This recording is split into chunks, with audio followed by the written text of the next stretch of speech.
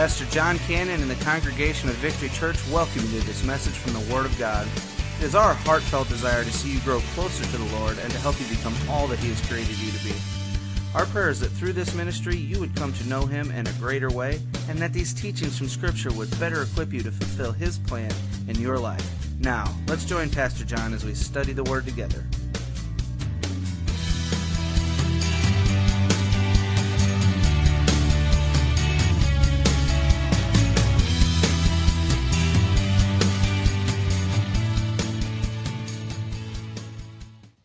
Amen. What a morning. What an emotional morning for me anyway. I don't know about you, but it started out with Brother Eldon in the office this morning and has just progressed since then. So prepare for some tears, on my part anyway. Once you hear me speaking, you might shed a few tears as well. Yeah, you don't have to laugh so hard, Trudy. Amen. If you love the Lord this morning, I want you to give Him a love offering.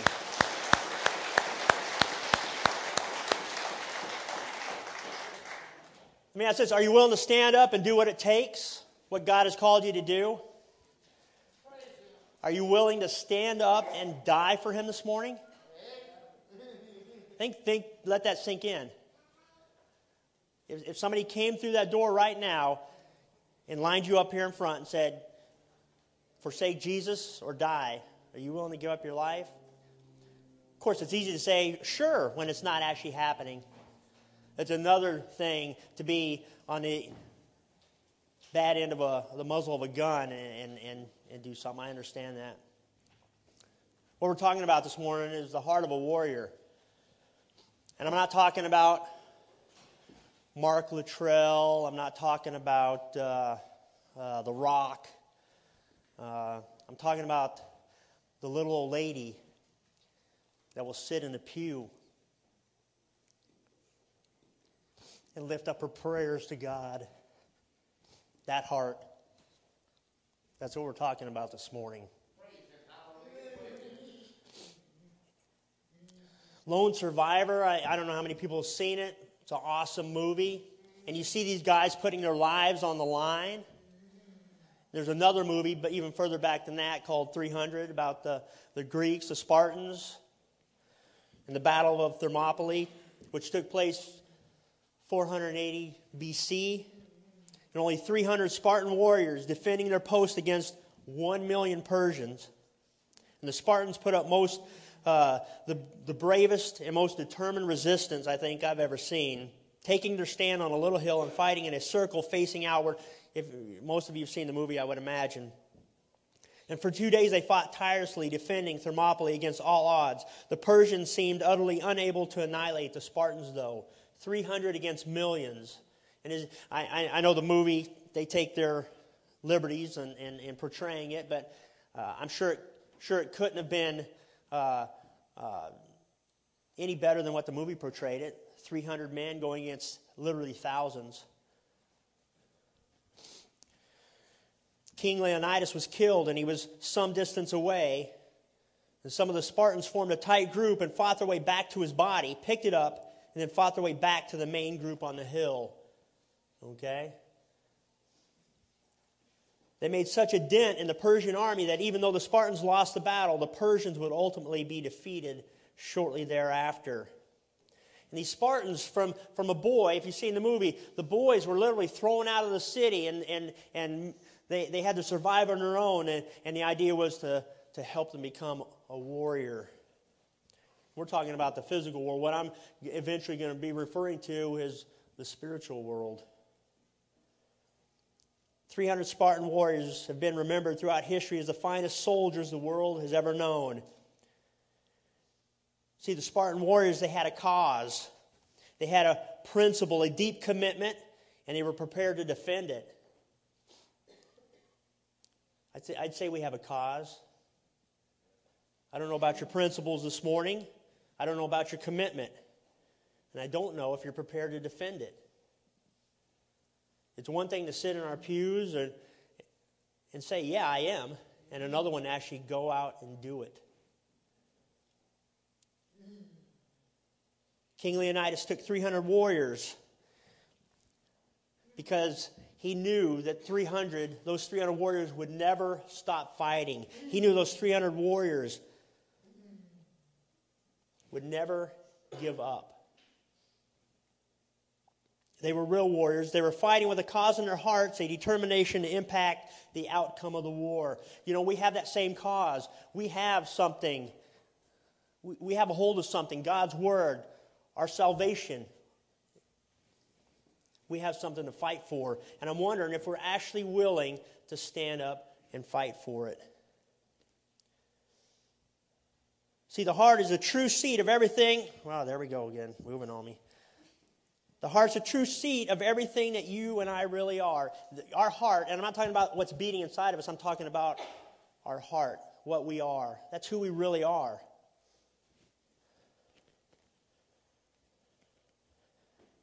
You know, we've not been called to be weak, feeble followers of Christ. Listen to this. We've been called out as intercessors, gap standers, warriors, conquerors, defenders of the truth, heavenly patriots. And if you notice, all those are offensive positions. And because of that, we're to be ready, willing, and able to fight for our cause. You know, Paul constantly related to the daily Christian walk as an ongoing struggle, a battleground, if you will. Now, I don't know about you, but Victory Church, and I'm not talking about, well, I am talking about Victory Church as a whole, but Victory Church, the building, has been going through some battles. Victory Church, the congregation, the actual church, has been going through some battles, both as a congregation and individuals.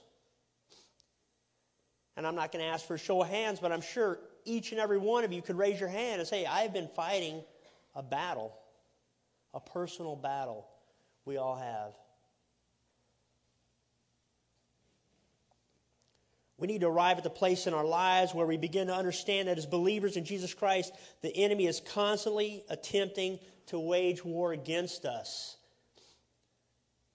You know, for a few months ago, I was saying, man, I've got the best life in the world. And I do. I'm not complaining, okay? But as over the last month, 6 weeks, if you will, certain things have taken place. Nothing bad by any means, but things weren't going as smoothly as they were before. And I began to think that, you know, it can't be smooth sailing all the time. Satan is going to take notice when you're standing up for the Lord and things are smooth sailing. He's not going to let that go for long. So just be aware, if life is great right now, prepare. Prepare, because the attack is coming. If you're living your life for Jesus Christ, the way you're called out to be, there's going to be attacks.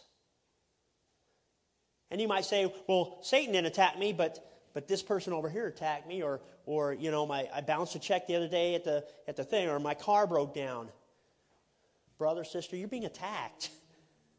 Satan will use whatever he can, whoever he can, to attack you, to take you down, to do what he needs to do to ruin your fellowship with each other, to ruin your fellowship with Christ, to ruin your fellowship with church. And we do see people fall prey to that. He desires to bring us down, to destroy our faith, to destroy our confidence, to shatter our hopes and dreams. But ultimately, he desires to defeat us completely, to knock us down, to make us quit church, to make us, to put that gun to our head and say, it's Jesus Christ or die. Satan wants us to quit. He's going to do what he has to do it. And as we see what's happened in Victory Church over the past week and a half, and we see people standing in a gap, we see intercessors, we see warriors. Brother Eldon, he started me off with the weepiness this morning, and came into the office and he was talking about, how's your week, brother? And You know, how's things going? He's talking about being out here and taking care of business and spreading salt. And that's the warrior I'm talking about. Somebody that's willing to step up and step out and do what they have to do to take care of business, to take care of God's business. What, spreading salt's God's business? Yes. Who slipped and fell on the way into church this morning? Not that Satan didn't give it a good try with that sheet of ice out there. People stepping up. This is where having the heart of a warrior comes into play. That heart that I'm talking about in here. Who we are. Who we want to be. And if your innermost man, that is to say your heart is set on being a warrior, if you are a warrior at heart, you're going to be prepared for whatever comes your way. And you'll live every day saying, bring it on. Whatever the day has to offer, I'm ready for it. I'm not saying you're not going to get knocked down. I'm not saying that you're not going to take some bumps and bruises and come away a little bloodied, but you're willing to say, bring it on. I'm ready for it. And there might come a time in the future, maybe even the near future, where you make the ultimate sacrifice and give up your entire life for it. But that's what I'm talking about here this morning. Are you willing to do that? Do you have that warrior's heart within you? That's the question. King David was a veteran of many foreign wars. He was a conqueror, a defender. He was a true patriot. And if you've never read about King David from start to finish through God's Word, and even in some of the history books, a remarkable man of God. What was God's Word says? A man after God's own heart. That's who I want to be. He had that warrior's heart. I'd like you to turn in your Bibles, if you would, to Psalms chapter 27, verses 1 through 14. And while you're looking down at your Bible, go ahead and close your eyes for me, and we're going to pray. Heavenly Father, we thank you for this day, Lord, and I just thank you for this opportunity to stand up here and preach your word, Lord. And as I prayed so many times, Lord, don't let it be me up here. Lord, speak through me this morning. Speak to hearts. Take what I say, Lord, and use it for your glory this morning. Use it to further your kingdom, your means, Lord. Be with us this morning. Open our hearts, open our minds to what you have to say to us, Lord. In Jesus' name we pray. Amen. Psalm 27, verses 1 through 14 says, the Lord is my light and my salvation. Whom should I fear? The Lord is the stronghold of my life. Of whom should I be afraid? When evildoers came against me to devour my flesh, my foes and my enemies stumbled and fell. Though an army deploys against me, my heart is not afraid. Though a war breaks out against me, still I am confident. I have asked one thing from the Lord. It is that what I desire, to dwell in the house of the Lord all the days of my life, gazing on the beauty of the Lord and seeking him in his temple. We're at verse 5. For he will conceal me in his shelter in the day of adversity. He will hide me under the cover of his tent. He will set me high on a rock.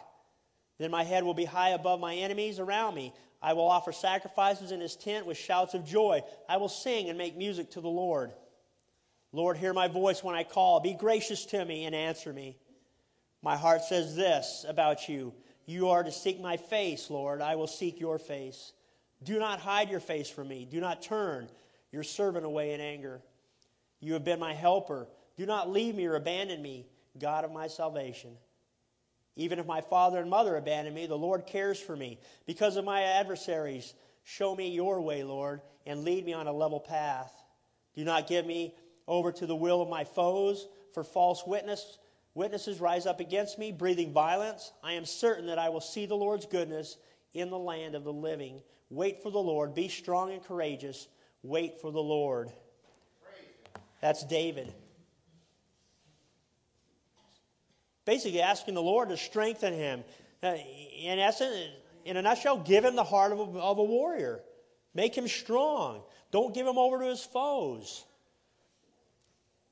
Having himself been involved in such a vast number of physical as well as spiritual struggles and battles, David is more than qualified to instruct us in waging successful spiritual warfare, and in the process, develop the heart of a warrior. And as I read David's story, just the things he went through from a young man, even before we see him, we hear stories about him killing bears and lions, and I mean, wow. He had quite a life even before he came on the scene and killed Goliath.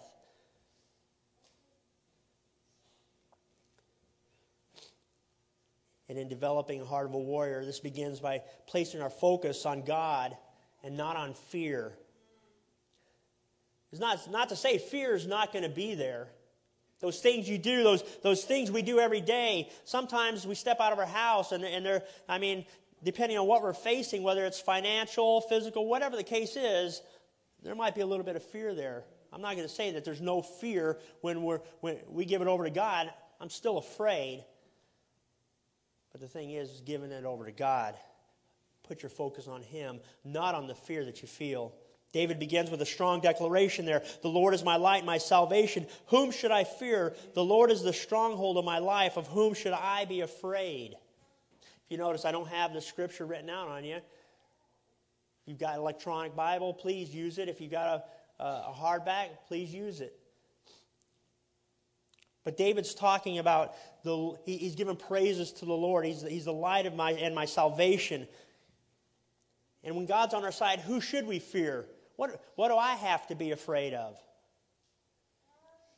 Even if my foes overtake me, even if my foes take my life, my enemies take my life, guess where I end up?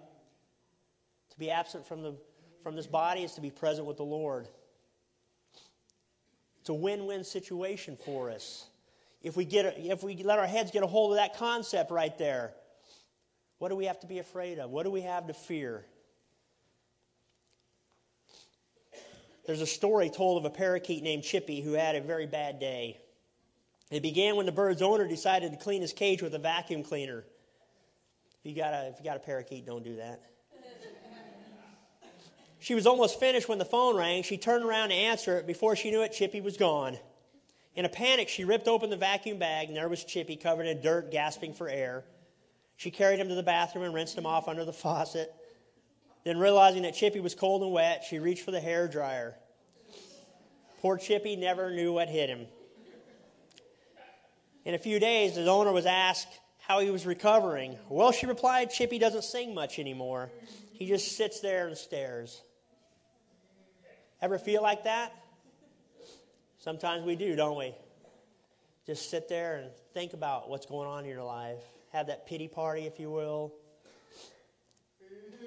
We all do it. One minute you're whistling through life, the next you're caught up in a whirlwind of you fill in the blank.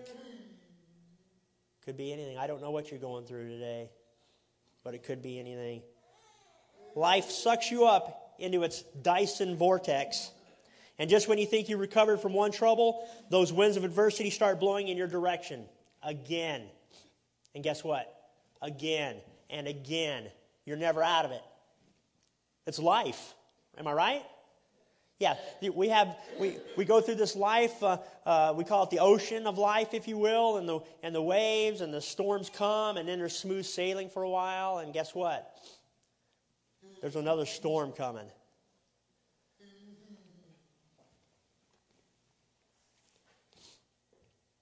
I say, don't be like Chippy the parakeet and let the song go out of your life. David was one that didn't let fear take the song out of his life, and neither should we. So you ask, well, how is that possible? And it's only possible when you focus on who God is. Who is God to you? Is He just somebody, you come into Victory Church, you sit down, you listen to some fantastic singing, Tyler and band. It was awesome. Hence my third weepiness of the day, and so on. And I stand up here trying to keep it together. But is that what it is? You come in here, you listen to a good sermon, some good singing. Who is God to you? But you got to focus on who God is. You got to focus on how great He is. how great He is. And that's not something you just off the cuff think about. Focus on how great God is. Think about what He has done for you. At the very least, prayerfully, He's saved you from hell. And whatever else.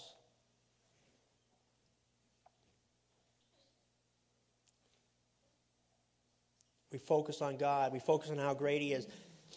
And we focus on what He means to us. We focus on those things that He's done for us, those adversities, those times, those storms that He's seen us through.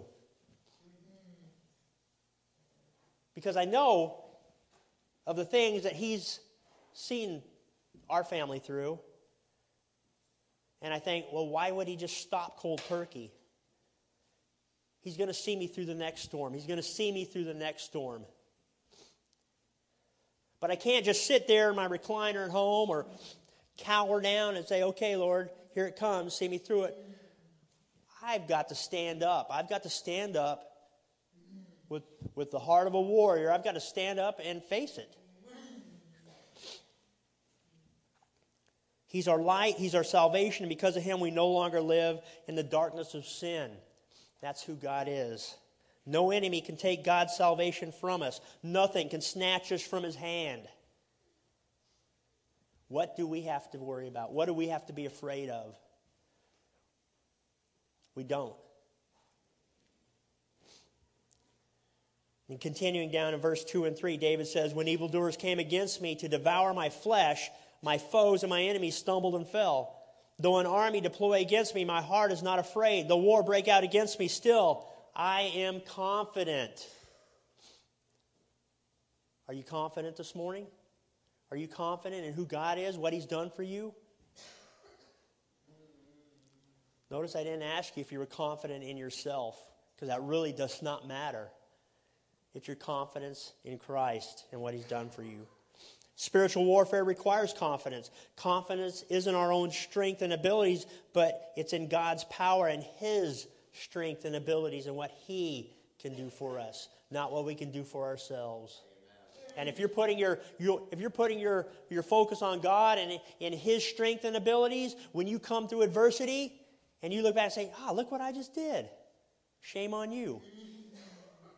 Look what God just did for you. And that's where the focus should be.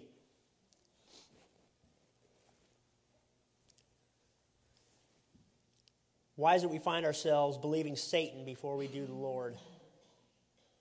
You think about that. Things happen in our lives and automatically we think the worst. Instead of dropping to our knees and praying and putting that cycle of strength, God's abilities into play,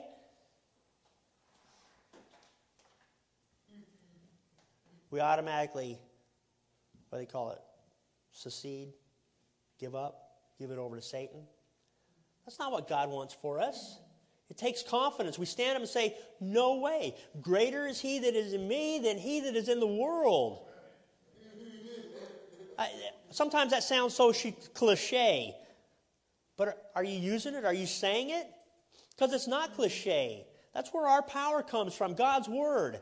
And what did Jesus use against Satan in the wilderness? Scripture. So why couldn't we have that same power and use Scripture when we're in the wilderness? We can. But a lot of times we choose not to because, that's cliche. No, it's not. That's God's Word.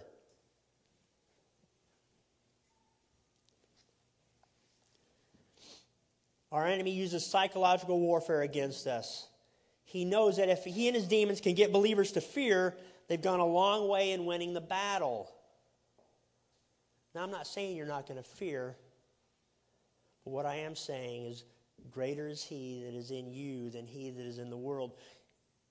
Don't fear. Focus on God. He'll take care of that fear. David, the veteran warrior of God, knew the secret of winning the fear game. Complete focus on God. You see, a warrior's heart is refined as we learn to practice constant fellowship with God. You know, if you think getting down on your knees at night and praying and then saying amen and you're done with your prayers is it, then you're not using the full capacity of your prayer life. I've said it before up here, I'll say it again, I've told numerous people. I honestly stay, it seems like, in a constant state of prayer. I honestly, unless I'm saying a prayer for dinner or a specific prayer, I try to never say amen, because that means it's ended. You know what I'm saying? I try to stay in a constant state of prayer, a constant state of fellowship with God. Why is that? Because I draw strength from it. And you can too. He belongs to each and every one of us. And when he's focused on me, when I'm focused on him, guess what? He's focused on you if you're focused on him. But I'm sure he's a busy God. And if you're not going to give him the time that he deserves, why would you think he is going to give you the time that you deserve? Now, on that same note, I know he does. I know he watches over me. I know he has his hand on me, even when I'm not focused on him. You know why I know that? Because I'm still alive today. And if you knew my history and some of the things I've been through, you'd know how true that was. And I'm sure we each have a story where God has seen us through something that we really should have possibly perished. God is with you regardless. Practice consistent fellowship, constant fellowship with him. In verse 4, David goes on to say, I've asked one thing from the Lord. It is what I desire, to dwell in the house of the Lord all the days of my life, gazing on the beauty of the Lord and seeking him in his temple. When David says all the days of my life, he's talking about constant communion with God. Now, I have to say, I love this church building. I feel fantastic when I'm here. I feel fantastic when you all are here. But there's something about coming through the doors of the church. I don't know. I just feel safe. I feel focused. It's like a prism, if you will. It really is. Okay? Now, by no means do I worship this building. It's a church. It's our church. It's our building. It's holy ground, if you will. And it makes me feel good to be here. David. He was talking about the physical temple, the physical church, but he's also talking about that constant fellowship with God.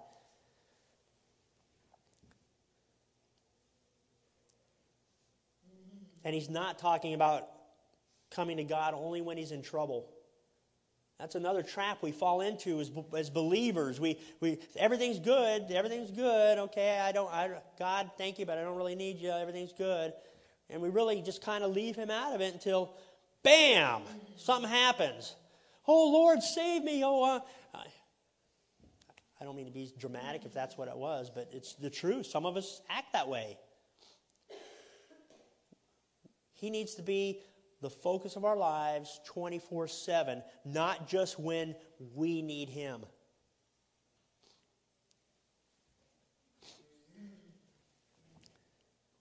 David puts it this way in verse 5, for he will conceal me in his shelter in the day of adversity. He will hide me under the cover of his tent. He will set me high on a rock.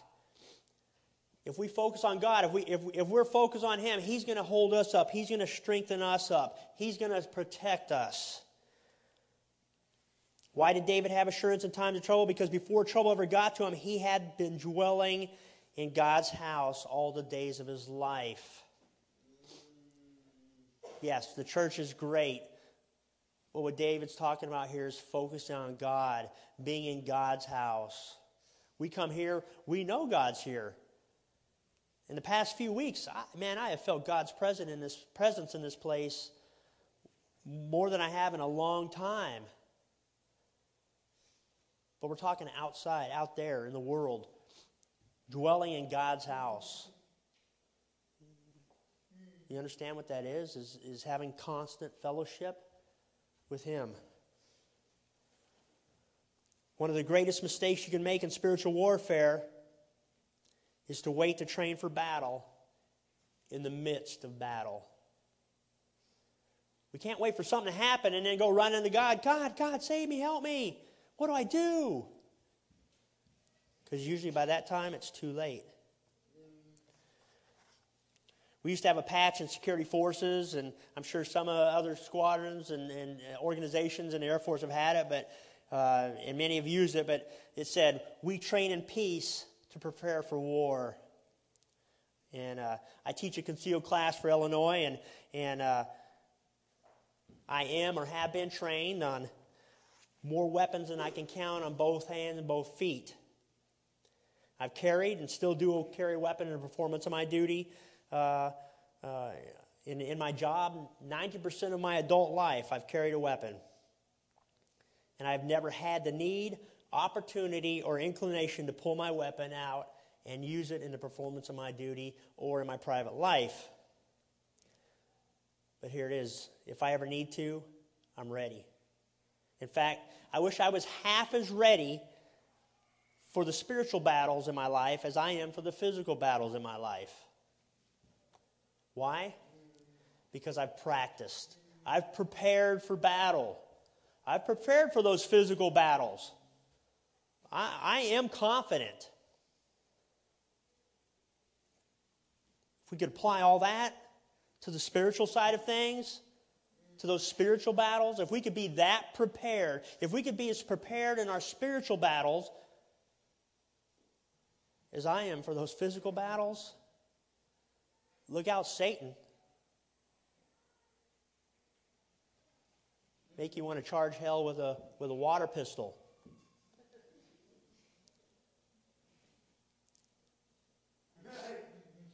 We as born-again believers in Christ should be that ready for those spiritual battles. Train before the battle ever begins. As David mentions over again, the greatest place to train for battle is in God's house. Sunday morning worship. Small groups. I'll put a plug in for small groups right now. If you're not in a small group, let me say it, shame on you. We don't do traditional Sunday school here Sunday morning except for the children. Okay? Our small groups are adult Sunday school. You should be in a small group. That's all I'll say about that. I'll let Paul tackle that one.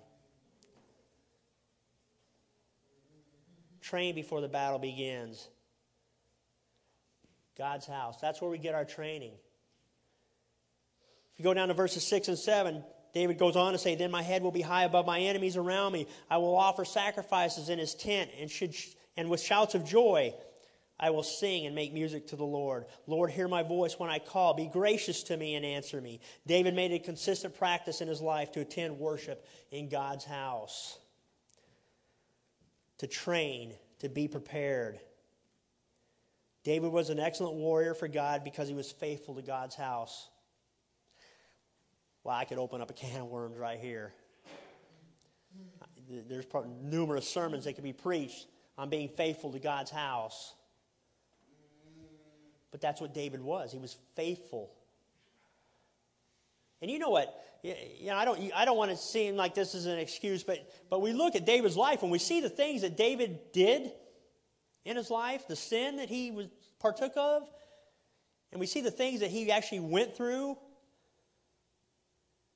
And then we see God saying that David is a man after God's own heart. Wow. It gives me hope that a vile, wretched person like myself, you don't know me, can be a man after God's own heart. We can be people after God's own heart. It doesn't matter what you've done. Yes, it does matter what you do. It does matter how you live your life. But the past is the past.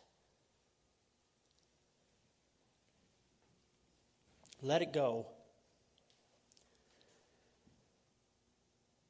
David, faithful to the house of God. And Christians today are losing a great battle here. Forsaking God's house at every turn. I don't feel like, I'm tired. I understand there are some legitimate reasons to not come to church. And that's fine. I'm just saying, if we can be here, we need to be here. Pressing on. Drop down to verses 8 through 10. My heart says this about you. You are to seek my face. Lord, I will seek your face. Do not hide your face from me. Do not turn your servant away in anger. You have been my helper. Do not leave me or abandon me, God of my salvation. Even if my father and mother abandon me, the Lord cares for me. Each and every one of you can say that. When David cried out to God, God answered him. And what was God's answer? Seek my face. To which David immediately replied, Thy face, Lord, I will seek. The Lord's calling you out this morning too. Seek my face. What will your response be? Seek my face.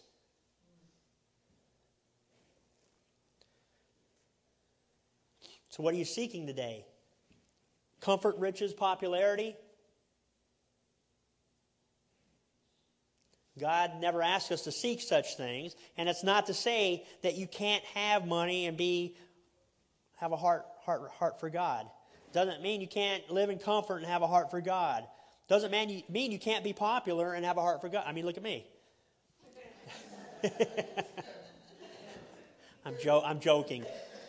But you see what I'm saying? You can have those things. It's just when those things become the focus of your life instead of God, that's where the problem comes in. The focus needs to be Him. He tells us the same thing He told David. Seek His face. Seek intimacy with Him. That's a word that gets used most incorrectly these days. Intimacy. We think it has to do with a husband and wife having relations and stuff. Intimacy. It's talking about a closeness. You know that closeness you had, if you're married here this morning, you have that closeness with your spouse. You're to have that closeness with Christ. Intimacy. It's not a bad word when used correctly. God desires closeness. He desires a personal, intimate closeness. Now we think, out of sight, out of mind. God knows you. He knows your heart. He knows your mind. He knows what you're thinking all the time. We think we get over on God when we do something. He knows, okay? So in essence, He is intimate with us because He knows every aspect of our lives. The thing is that if you're not being intimate with Him, it's only a one-way intimacy. And it needs to be two-way.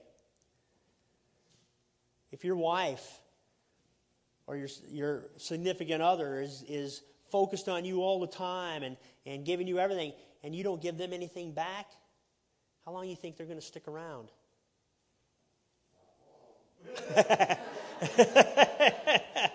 Exactly. Exactly. God desires closeness. When others reject you, God desires you. The key to winning a spiritual battle is constant, consistent communion with God. Do you walk with God face to face, or is your relationship with God on again, off again? Important questions that I can't stand up here and answer for you. You've got to answer them for yourself. Strive for consistency. Make worship a priority. And I'm not talking about praise and worship up here, which is fantastic. I'm talking about in your own life. Live an upright life. In verse 11, David says, because of my adversary, show me your way, Lord, and lead me on a level path. No matter what, David's basically saying, no matter what my adversaries, no matter what my enemy's doing to me, Lord, let me do right. Lead me on the level path, the straight and narrow, whatever you want, whatever helps you understand that Scripture better. Lord, lead me. on the level path. As Christians, our desire must be the straight path. Very little is said today with the value of a morally good life. In fact, just the opposite. In today's society, most everything you come up against is in direct opposition to a morally good life. You think about the way, the things you read on, unfortunately, Facebook, the internet period. Guys, a lot of it's not good. It really isn't.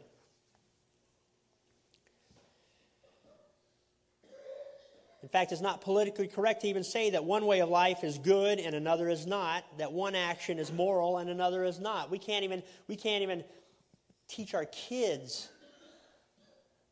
the correct path these days.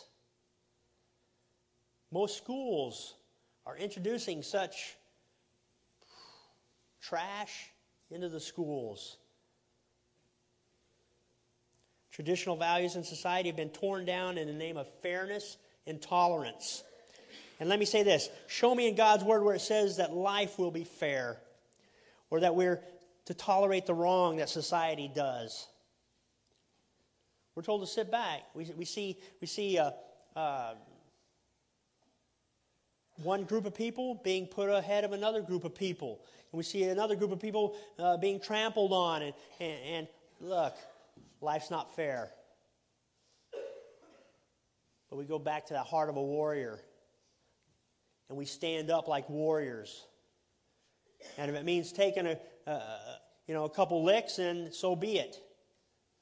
But we do it. We focus on God. We remain true to what we stood up for when we accepted Christ as our Savior.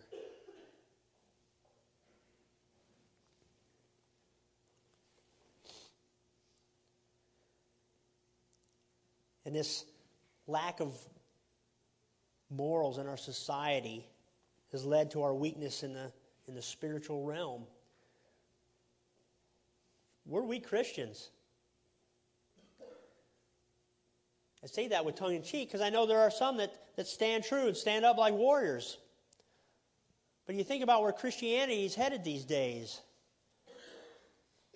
How many do you really see standing up in the media, anywhere? And you see preachers, some not standing up in the pulpit, but you see preachers standing up in their pulpits and preaching and remaining strong. But who's hearing it besides those here? Are we, what we hear here, are we taking it out and are we preaching it? Are we spreading that as well? Are we standing up? Or do we hear the word here? Do we hear what we need to hear in church on Sunday morning, and then we go back out into the world to our jobs, to school, and we continue in the same way that we have all along? Hey, Ted, what was the sermon on this weekend? It's out of the Bible. We don't. A lot of times we don't even remember what the sermon was about. Guys, we need to quit being Christian pansies. Okay? Pardon me if that. I don't mean to offend you, but come on. Let's stand up. Let's toughen up, and let's do what God called us to do.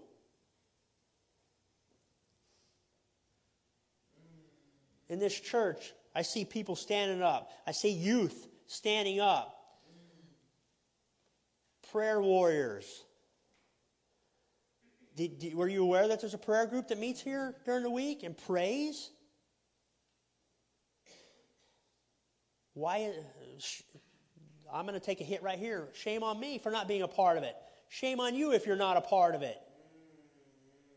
I know some people work then, whatever. But have you even prayed for the prayer group? Shame on us.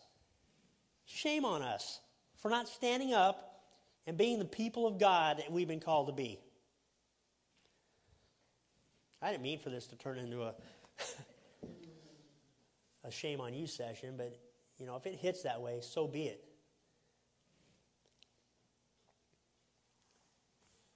The enemy tries to persuade us that our values are outdated or intolerant. We're to preach the truth. And if the truth hurts somebody's feelings, oh well. I'm not saying we're to deliberately go out and hurt somebody, but hey, I'm going to tell you the truth. And for me, and I as I was studying this out, and I made a decision. I'm going to start standing up for the truth. If you do something that you shouldn't be doing or something, I'm going to stand up. I'm going to start standing up for the right thing, the moral thing, instead of being tolerant. Oh, well, they're just having a bad day. That's no excuse. A lot of times we let people get away with things, all under the guise of having a bad day. It doesn't work for me anymore. People need to, I see it at work. I see it out in everyday life. I see it in the church. People getting away with things that they need to take responsibility for. You can't just go off and do and say what you want, right? We got to stand up and take responsibility for us. We're big boys and girls. We need to stand up and embrace that heart that I'm talking about of who we are, who we want to be. David says, don't give me over to the will of my foes, for false witnesses rise up against me, breathing violence.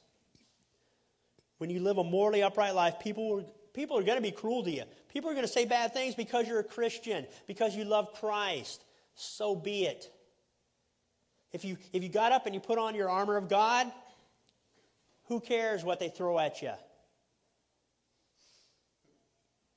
If you're ready, if you're prepared, who cares what they say? My dad used to always say this because I was a very small kid when I was little, before I got this. Okay? Very small. But I was bullied, right? And they'd call you names and stuff. You know, kids can be cruel. But my dad used to always, if they called you a pink elephant, would that make you a pink elephant? Yeah, that's what my dad used to say. But it's true. It doesn't matter what they say. It doesn't matter what they do. You know who you are.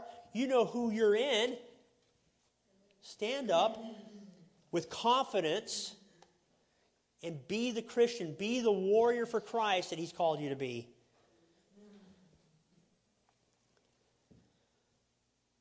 This is where we must trust in the Lord for patience and protection. And I'm almost done, guys. Verse 13, I'm certain that I will see the Lord's goodness in the land of the living. Have you seen God's goodness lately? Yes.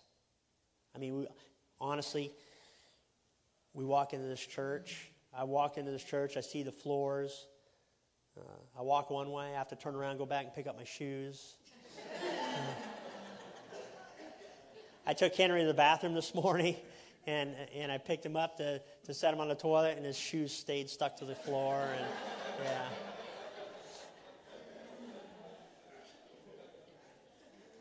But you know what? I see God's goodness in this. You know why? Because He's brought this church together. Not that we were ever apart, but you can never be close enough. He has. Here I go again. But it has. This is brought. God uses these types of things like this to bring a church together. You know? And I'm going to call it like it is. We've seen people leaving. And there's been questions, why they leave? Why they leave? Well, I don't know. Pastor will tell you the same thing. We don't know. Okay? But that's between them and God. I don't know their heart. Guess what? We'll be standing next to them in heaven. I don't believe they've forsaken Christ. Paul and Barnabas parted ways. It happens. But it still hurts. It still hurts. We still wonder why it happened. And so this people over here talk, and I think sometimes God does something like this, to bring us together. I think it really has. Among other things. But I really, like I said, over the past month or two, I really felt more than I have in a long time the Spirit of God in Victory Church. And I think He just does things to bring us together and strengthen us. Because you know whatever doesn't kill you makes you stronger. God is a good and loving God, and He's going to reveal His goodness to us in our time of need. And if you get nothing out of this, get this. There is a good and right way to live, and there's a wrong way to live. And if you sit here this morning and claim Jesus Christ as your Lord and Savior, then you know the difference between good and bad, right and wrong. And it's time we stood up as warriors for Christ with that heart that I'm talking about and stand for truth. Moral relativists may attempt to erase the lines, but we all know there's a difference between right and wrong. And we need to stand those lines. We need to stand in the gap. We need to be intercessors. We need to be warriors. And the only way we can overcome society's impulses to compromise what we believe is to follow David's counsel in verse 14. Wait for the Lord. Be courageous. Let your heart be strong. Wait for the Lord. That's where your focus needs to be. Because if we wait, I'm going to have the band come up. If we wait to see which way the moral winds are blowing, we're going to wind up lost in a dust storm. Do you have that? Every head bowed, every eye closed, please. I just want you to kind of think about what I've been saying this morning.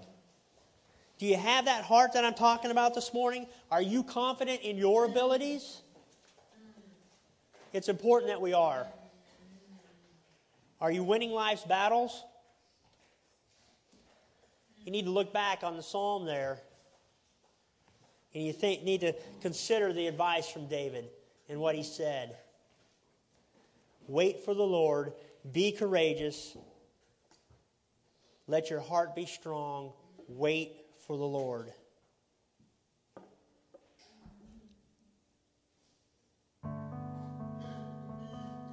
If you're sitting here this morning and you don't know Jesus Christ as your Savior, that's going to be the first step. That's going to be the first thing you need to do, is step up and accept Christ as your Savior. And it's a matter of having that warrior's heart, having that confidence to stand up and say, Lord, I'm a sinner. Forgive me. Come into my heart. Save me. Lead and guide me. It's that simple. People make it such a chore. It's not a chore. And if you're sitting here again and you're in Christ this morning, maybe you're not where you should be. Maybe there's something in your life you need to overcome. Maybe there's sin in your life you need to repent of. It's a simple prayer. A lot of times we try to get so theological when we pray.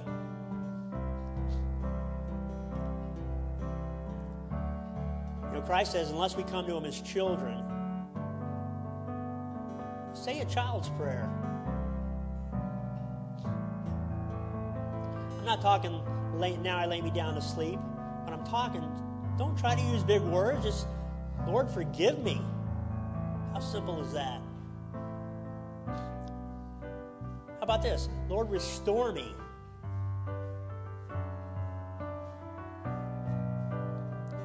I can't do it from up here. Pastor John can't do it from up here. It has to be you. The pastors in this church, the leadership in this church. We can help you. We can try to lead you and guide you.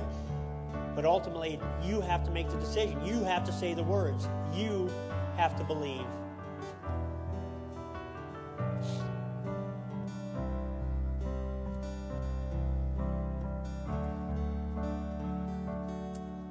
I'm going to turn it over to Tyler, and I'm going to let him dismiss us.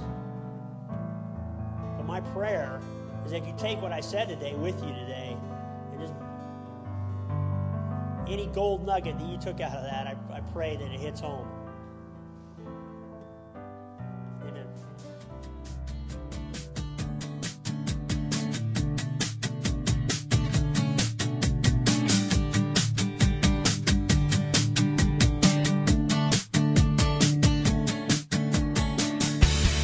Well, thank you for joining us for this message from the Word of God. We know that the truth you have just heard will change your life if you believe it and intentionally apply it. If you need someone to pray with, or maybe you just want someone to talk to, please call us at 618-622-9360. That's 618-622-9360. Or you can email us at victory@victorychurchonline.net. If you're interested in obtaining more teaching materials, or if you'd like to partner with us in this ministry, please contact us. You can email or call, or send a request to 715 Lake Point Center, Suite 109, O'Fallon, Illinois, 62269. Come and check us out on the web at www.victorychurchonline.net. And again, we thank you and are glad you could join us.